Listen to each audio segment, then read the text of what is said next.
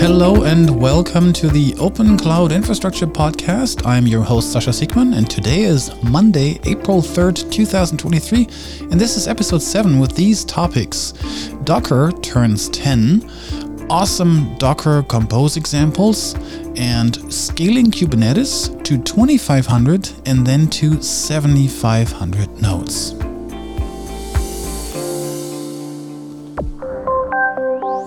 Docker turns 10. When in 2013 Solomon Hykes demoed on stage at PyCon, nobody could anticipate how this would fundamentally change how software is built, composed, and rolled out. Listen to what happened when he explained the concept and showed off Docker for the first time to engineers. So what Docker does, it's a little daemon you drop on the server, any server that has a Linux kernel that's modern enough, and it runs processes for you, but it runs them in a way that they're super isolated like I described. So the first thing you can do, can you guys read this? All right, so I can check if anything's running, and nothing's running, and then I want to run something, so this is really confusing. The way it works is you run a command like, echo hello world, except you want to run it in something because you want that container run to be repeatable, so you start from a known file system state. You start from a file system image.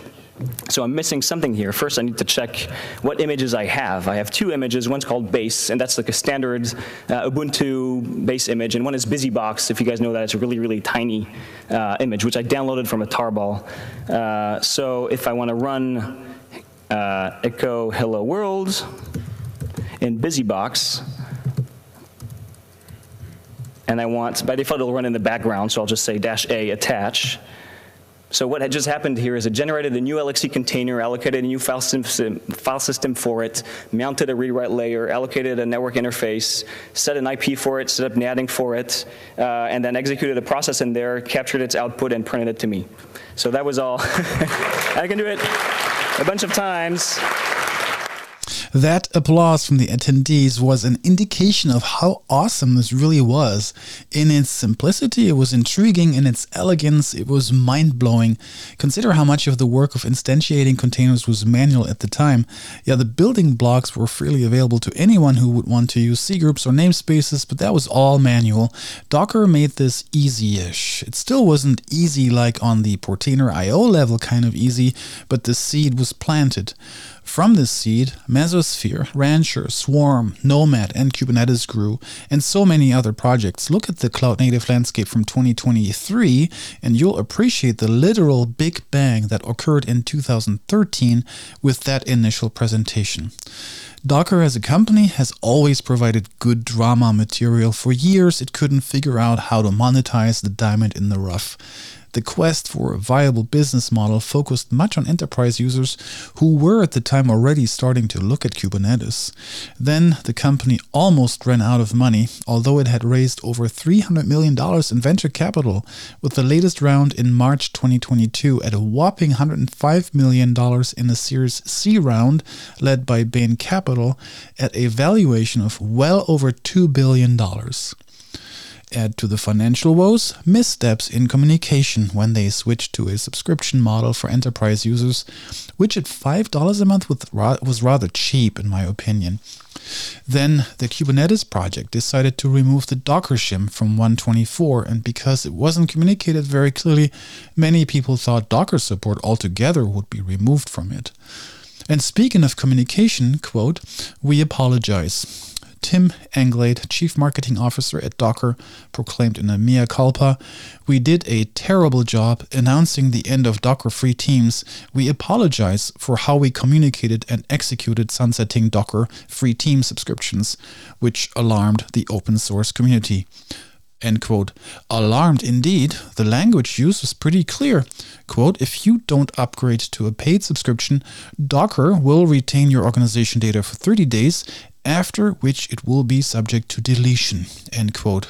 Many open source projects were impacted, and that had the potential to make many enemies. So after about 10 days, the 180-degree U-turn pacified the situation, but I'm not holding my breath for the next disaster in communication. Now let's rub our crystal ball a bit. Can you imagine what we will be able to look back to in 2033? Will the industry continue to make things more complex and powerful, or will we see a reversal back to simpler to manage systems? Your guess is as good as mine, but I'll set myself a calendar reminder to check back in March of 2033. Cool Docker Compose examples. What better way to look more at Docker than finding some good implementation examples? There's a great collection of over 100 Docker containers you can use with just a little bit of Docker experience. How much experience? Well, if you can use Git clone and Docker Compose, you're golden. What are some of those containers, you ask? Well, there's a whole range starting from dashboards, password management, reverse proxies, identity providers, VPN servers, including WireGuard, DNS services, development tools such as GitLab Community, monitoring, management, including the granddaddy of easy peasy, Portainer.io, media managers, including a tool to download YouTube videos, and Plex, file and document sharing, including Nextcloud, as well as publishing platforms like Ghost and WordPress, security tools, including vulnerability scanners like Nessus, and so much more. This project on GitHub has over 3,000 stars, and there is a good reason for it. It's a working treasure trove of easy-to-deploy containers.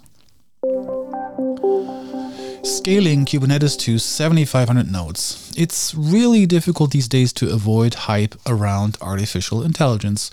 In the last few weeks and months, we have seen enormous advances in AI, and some of these advances leave me baffled and speechless. For example, Midjourney image AI.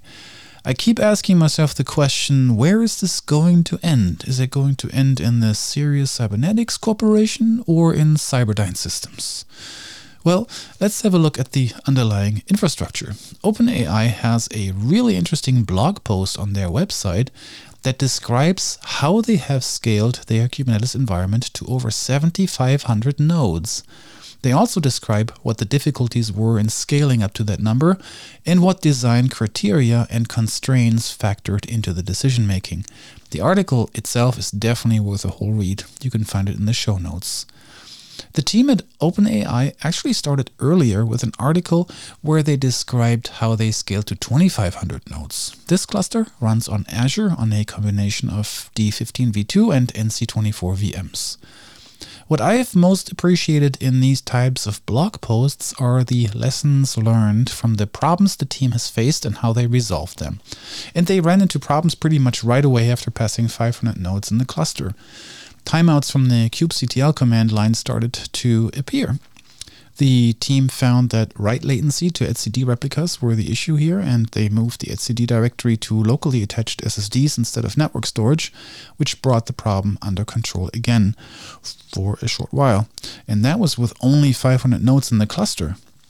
How did they get to 7,500 nodes? By making some pretty interesting changes to the standard Kubernetes deployment. One of them was that Flannel had difficulties scaling up to the throughput required.